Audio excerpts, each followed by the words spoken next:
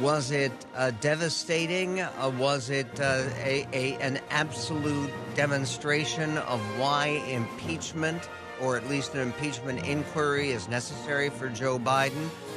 We will get to that. And meanwhile, we are waiting for any moment for the new latest indictments to be announced, to be handed down regarding President Trump. Apparently, what they're saying is that today, at some point, very possibly during the time that we are broadcasting, they will have an announcement about the latest stage of the Jack Smith investigation and the indictments, the new charges about President Trump regarding trying to overturn the election.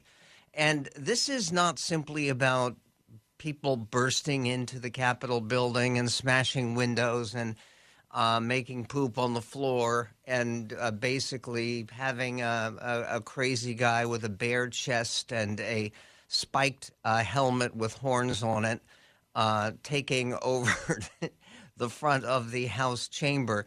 It wasn't that. It was this idea that when an election is held, it doesn't stand, that you can overturn it. That is what the basic charge would be against President Trump, and obstruction of a legal process. Speaking of obstruction, there was a close call today in Memphis, Tennessee, and it's something that I feel very directly because I have actually spoken on behalf of the institution that was threatened, which used to be known as the Yeshiva of the South. It is a Jewish parochial school, and a very fine one, by the way, in Memphis, Tennessee, where a shooter came out, discharged his weapon because he was unable to break into the building. By the way, which is a great lesson of how important precautions are. We will get to that story. We'll also be speaking with E.J. Dionne about the bitterness, the rancidness of U.S. politics right now, and the entire political story being something as to who is worse, who is more deserving of prison and impeachment and disgrace and jail. It's not either side. I mean, is there anyone who really believes that Donald Trump is an outstanding leader? I mean, just exactly what the Republican Party needs. There are a number of pieces today, one by Henry Olson from the Ethics and Public Policy Center, a conservative writer for Washington Post, and one by Andrew McCarthy for the National Review about why Donald Trump is a sure, 100% sure loser, they both argue, in the general election, even if he can get through the primary. We'll also, speaking of general election, be speaking to a remarkable candidate locally here in Seattle, somebody who wants to turn city government around and is running for city council. It's a Marine Corps veteran and a former Seattle police officer who has also worked in the restaurant industry. Interesting guy. We'll be speaking with him as to what needs to be done to save this city from the negative factors. And I'm not talking about bad trades by the Mariners. Leave that alone. They won last night anyway. But no, we're talking about basically just the standard of living and of crime and of orderliness that we go through. There is a piece today in Newsweek by Dara Roche, and it's about the Devon Archer testimony yesterday. The lead says Devon Archer, a former business partner of Hunter Biden, appears to have failed to provide Republicans in the House of Representatives with any evidence of wrongdoing by President Joe Biden.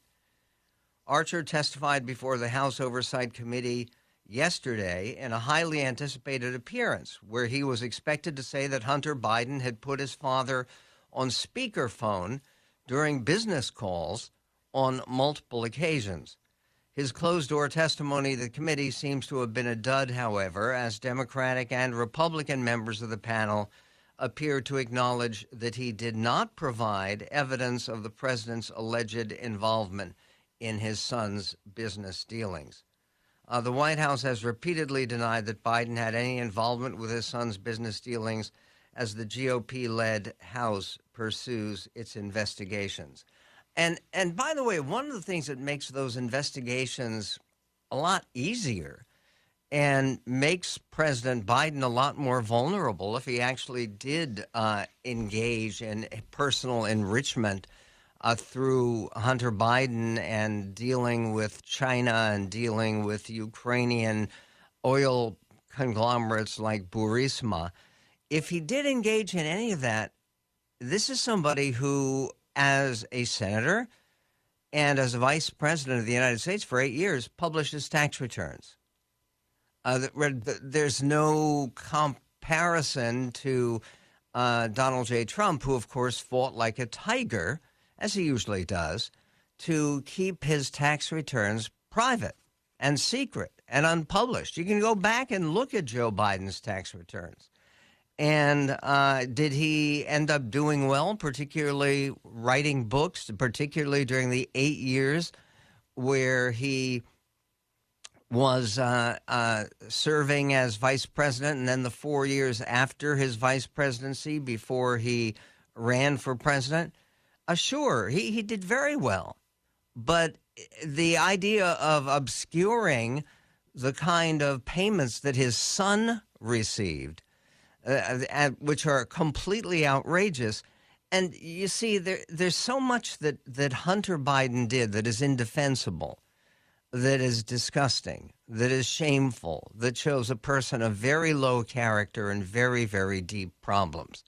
And is it fair to have children judged by their parents? No. It is also not entirely fair to have parents judged by their children. The Speaker of the House, Kevin McCarthy, suggested last week that the Republican probe into the president is, quote, rising to the level of impeachment inquiry.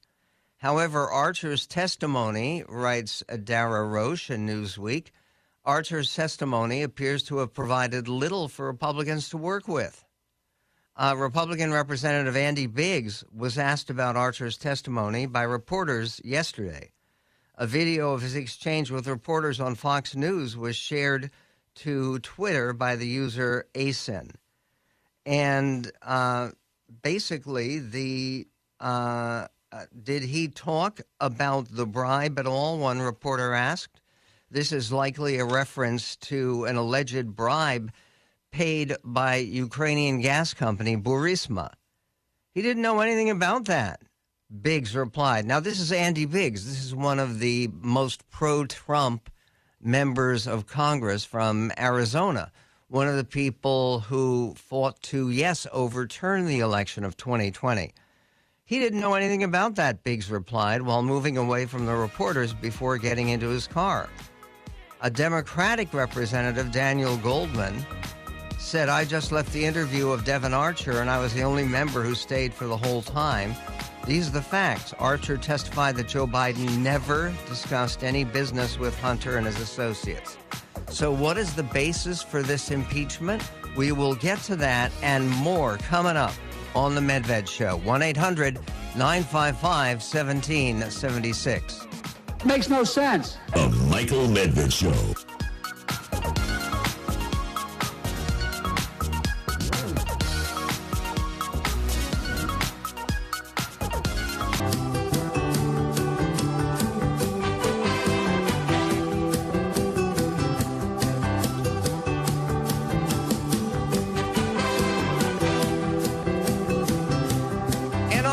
Medved Show, there is talk that they are going to try to put together another plea bargain deal within the next 25 days with Hunter Biden and the prosecutors, the federal prosecutors who've been assigned to his case for 5 years.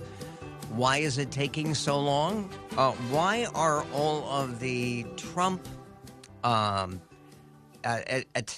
attacks, all of the Trump accusations, why have they taken so long to be adjudicated? And there's an interesting point that is made today. There's a point made by Henry Olsen, which is that one of the things that happens is that the Democrats really do want Trump to be the nominee. They recognize that Trump would be a very, very juicy target for the Democrats. And the idea of Trump going through the entire primary period with a whole variety of court cases against him actually would help him lock up the GOP nomination, because a lot of people feel sorry for him on the Republican side. At the same time, that it would give the Democrats a candidate who, in the midst of the general election, when they have finished deciding who the Republican is going to be, is going to still be preoccupied with about 7 different court cases that you can't postpone. If they continue to postpone them till after the election on the assumption that Trump will win the election and then pardon himself, I'm sorry, most people who are not huge fans of Trump, and this is one of those things that Andy McCarthy makes very clear in a very, very powerful editorial that he wrote today for National Review. One of the things that Andy points out is that, look, Trump is an energetic guy, but he's 77 years old. And how are you going to campaign against Joe Biden, even if you assume that Joe Biden spends most of his time in a basement again, or is very slow, or is even if you assume that he is the nominee, with there more and more conversation that Joe Biden might not be the nominee. But in any event, it's one of those situations where a preoccupied Trump, who is too busy trying to avoid conviction and imprisonment to actually have a positive campaign, is a very, very vulnerable figure. He has never before in any national election gotten more than 46%, even as the incumbent. That was what he got last time, was 46%. And by the way, very consistently, the idea is that that number 46% is very important, because that shows the number of people who support someone other than Trump or who do not support Trump within the Republican Party. Now, even if you assume that with Trump having 54% and he's way ahead of any of his other competitors because nothing is consolidated, sure, it's right. He's very likely to win the primary. But how do you win a general election if during a primary there are more than a third and considerably more than a third of the members of your party who want somebody else? And you can say, well, you've got the same thing for Biden, except Biden doesn't have anyone else right now. And by the way, to say that Biden is a strong candidate or a brilliant candidate, I think is also not viable or credible in any sense. 1-800-955-1776, our phone number. The news on the Hunter Biden crime spree that Republicans are very, very concerned about putting an emphasis on, that came out because of yesterday's testimony by Devon Archer, the longtime business associate of Hunter Biden. And this is the way it was covered on CBS News. Clip 1. Hunter Biden's former business partner answered questions from the House Oversight Committee for several hours yesterday. Lawmakers say Devon Archer told them that the president's son sold the Biden brand. The Republicans and Democrats disagree about whether it was real access or the illusion of access. Appearing behind closed doors before the Republican-led probe, Devon Archer was one of Hunter Biden's closest business associates and served alongside the president's son on the board of Burisma, a Ukraine energy firm. Both Republicans and Democrats said Archer testified that Hunter Biden put his father on speakerphone around business associates. Last night, the Republican chairman of the House Oversight Committee called the testimony damaging. He knew exactly who his son was getting those millions and millions of dollars of wires from, and he spoke to them, and he spoke to them often. But a Democrat who was there during Archer's interview said he did not hear any evidence of wrongdoing by President Biden. The witness was very, very consistent that none of those conversations ever had to do with any business dealings or transactions. They were purely what he called casual conversation. And the White House went further, saying House Republicans' own much-hyped witness testified that he never heard of President Biden discussing business with his son or his son's associates or doing anything wrong. And again, that's what the coverage from at least the Democratic side of the press has to say.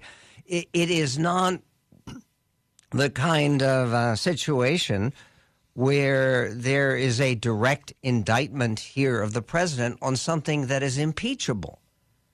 Why not? Because none of it has to do with something that President Biden did while he was president.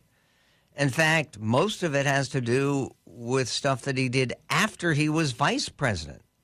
And he can't be impeached at this point for wrongdoing while he was vice president. Now, he could be charged by the Justice Department or by some local prosecutor. He could be charged for something he did that was illegal, that was a violation of the law while he was vice president. But no one's come forward with what that might be.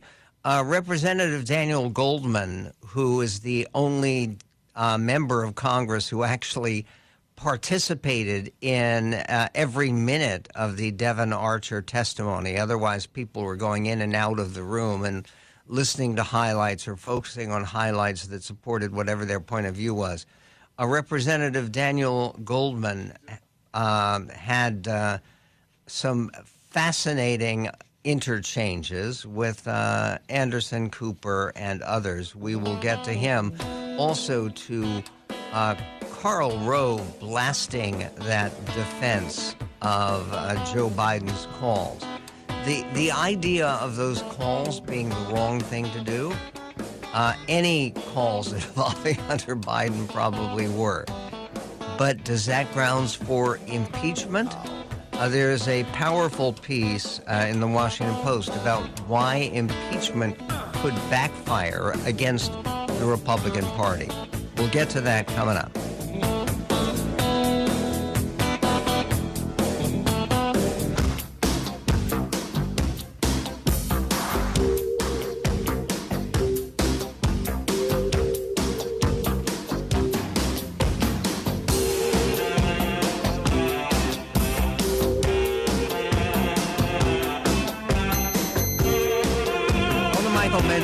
Talking about Congressman Daniel Goldman, who is a three-term congressman from New York State.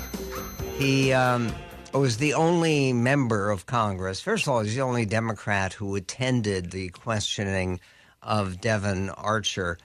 And he comes across with a very different report on it. And he says, I just left the interview of Devon Archer, and I was the only member who stayed for the whole time. He posted on social media, and then he put on his Twitter, these are the facts. Number one, Archer testified that Joe Biden never discussed any business with Hunter and his associates. And number two, there was no bribe from Burisma to Joe or to Hunter. The Democrats told reporters yesterday there is not a shred of evidence of a single conflict of interest of President Biden ever doing anything in connection or in relation to Hunter Biden's business ventures other than advocating for the removal of a prosecutor general who was advantageous to Burisma. The only evidence we have right now of any official action by President Biden in connection to Hunter Biden's business interests is bad for Hunter Biden's business interests, he said. The CNN national security reporter, whose name is Zachary Cohen, suggested yesterday that Archer's evidence was hardly the, quote, smoking gun Republicans had been seeking. Quote, I'm hearing from sources who were in the room after hours of testimony. We just saw Devon Archer leaving. Sources saying he did not deliver that smoking gun that Republicans had hoped for. Cohen went on to say that Archer had told the committee, that Hunter Biden was trying to essentially trick business partners into thinking he could provide access to his father.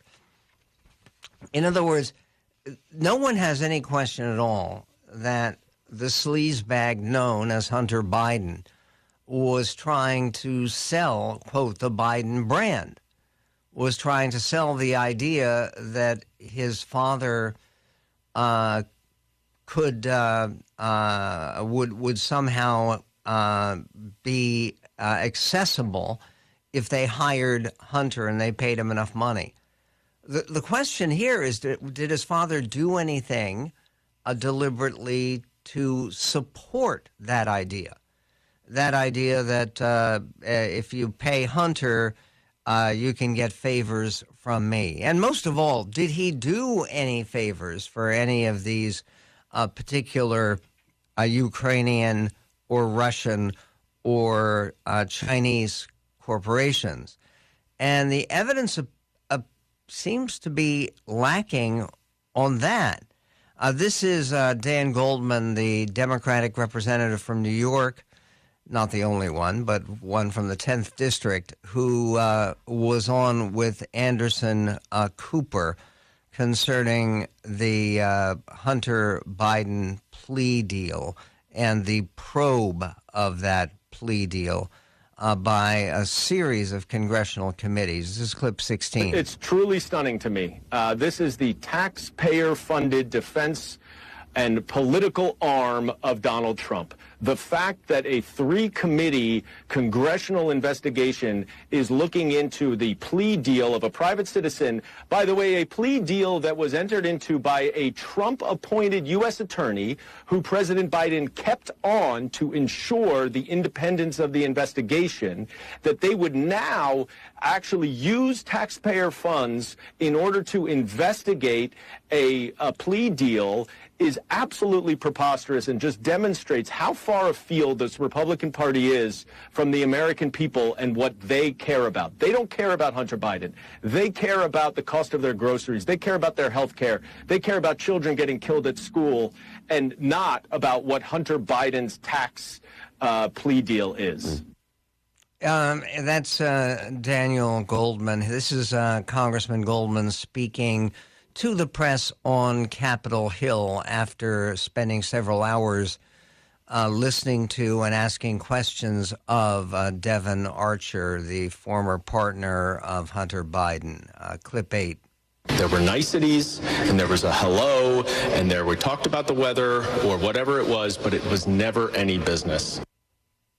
Okay, he's talking about the niceties that Devon Archer talked about overhearing Vice President Biden talking on some 20 different phone calls, apparently, with foreign representatives at his son's request. Karl Rove blasted this defense, Dan Goldman's defense of Joe Biden's calls with Hunter's business partners. This is Karl Rove on Fox News, clip A. Well, Goldman's comments were ridiculous. Think about this. Why did Burisma hire Devon Archer? because he was close to a longtime political associate of and bagman for the then sitting U.S. Secretary of State John Kerry. Why did they put Hunter Biden on the board? Certainly not an expert in Ukraine, knows nothing about the natural gas business, has never been a part of a corporate governance structure. Why did they hire him? Because he is the son of the sitting Vice President of the United States. There is a direct connection between Joe Biden and Hunter Biden. They're father and son.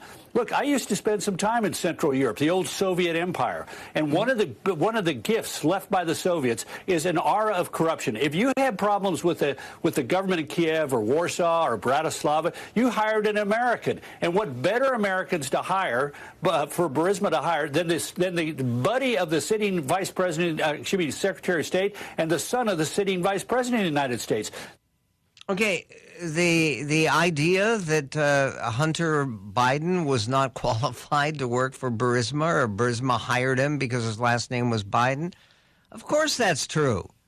Here's more from Karl Rove. There was corruption right from the get-go. And the fact that the vice president, then vice president, now president, thinks that's his to advantage to say, I never talked to my son about his business. He should have talked about him and said, son, you're involved in a corrupt company. I'm in charge of the policy of the United States government to discourage corruption in Ukraine, and you're embarrassing me. You and Devon Archer ought to get the heck out of there. And instead, we had this mealy-mouthed explanation by Goldman that, we never saw him talking about business deals. Well, what the heck was he doing on the phone? What do you think Hunter wanted him on the phone for? To say, remember, my dad is the vice president of the United States. I'm a big dog. He's a big dog. Do business with us. That's exactly what it was all about.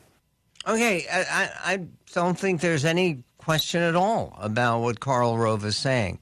The question is a basis for an impeachment inquiry? Really? Is that where we are right now? There is much more on this, but there is also this story about a apparently very deranged individual who actually attended a Jewish religious school. He is of Jewish heritage, and his name is Bowman.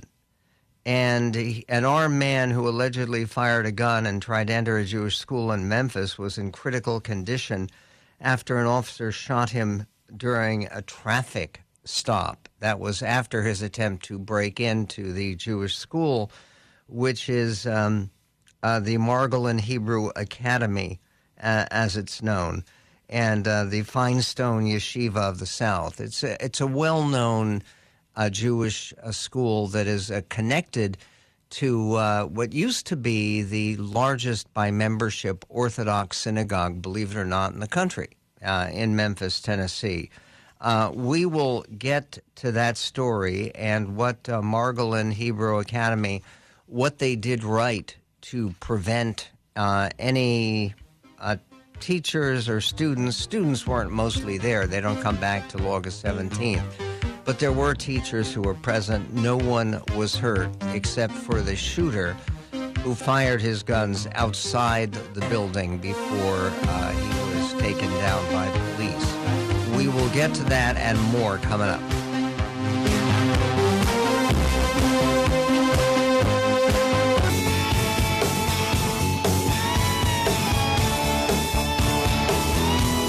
Michael Medved Show. I was shocked this morning to read about the shooting outside of a Jewish school in Memphis, Tennessee. One of the reasons it was shocking to me was, honest to goodness, it's just so bizarre. But this past weekend, we had house guests, a mother and father and their two twin daughters who were 19, all of whom were involved with this school. And the girls had graduated from the school that was involved here, the Margolin Hebrew Academy, and they had gone on to their gap year in Israel, and now they were going away to college at various places, one to Columbia. But in any event, the point being that these were terrific people who obviously it's tough to build up a religious school and to be a successful religious school, especially in a small Jewish community like Memphis. But they had done it. And then comes this bulletin today that an armed man who allegedly fired a gun and tried to enter a Jewish school in Memphis was in critical condition after an officer shot him during a traffic stop. Shortly after noon on Monday, the Memphis Police Department received a call about an unidentified man who reportedly fired his handgun outside the Margolin Hebrew Academy. Police said in a statement no one was injured. Police said, thankfully, that school had a great safety procedure and process in place and avoided anyone being harmed or injured at that scene, said the Assistant Police Chief, Don Crow. The suspect fled the scene in a maroon pickup truck with California plates before police arrived, and police said they were able to track the vehicle to Bartlett, Tennessee, after being given a description by the school. Officers conducted a traffic stop, at which time the driver exited the vehicle armed with a handgun, the police statement said. This is the way it was covered locally by CBS in Memphis, Tennessee. Of a potential mass shooting that was prevented at a Jewish school in Memphis. The Memphis police say a suspect attempted to gain entry into Margolin Hebrew Academy. When he couldn't get in the building, he opened fire. Police are hailing the school for its safety plan, saying that prevented anyone from being harmed. The suspect fled the scene and was later shot by the police during a traffic stop. The congressman who represents the area called this, quote, an apparent act of violent anti-Semitism. Memphis police say just after noon today, this man attempted to enter the Margolin Hebrew Academy carrying a gun.